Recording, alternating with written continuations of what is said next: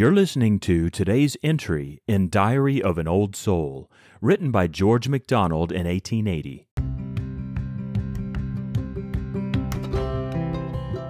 This is not life. This being is not enough. But thou art life, and thou hast life for me. Thou madest the worm, to cast the wormy slough and fly abroad, a glory flit and flee. Thou hast me, statue-like, hewn in the rough, meaning at last to shape me perfectly. Lord, thou hast called me forth. I turn and call on thee.